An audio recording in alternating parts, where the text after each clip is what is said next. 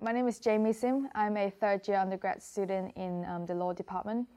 My hometown is Hong Kong, and I studied my A-levels over here in Brighton. And then I decided to move to London to continue my education.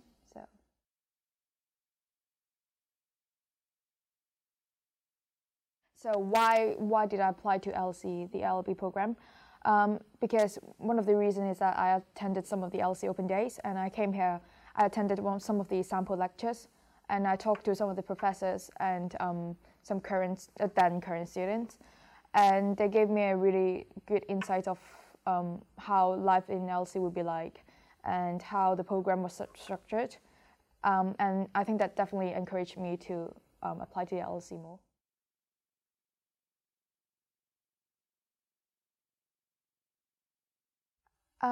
I think that would be the environment here. So I think the environment in LSE in general is really friendly.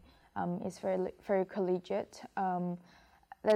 Obviously there's like a healthy competition, if I would put it that way, because everyone wants to do their best here, but nobody is gonna step anyone at the back, up from the back, and so I think.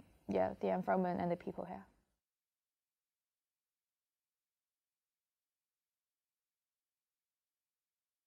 I think apart from the academic side, essentially your degree would kind of is a factor in your future careers.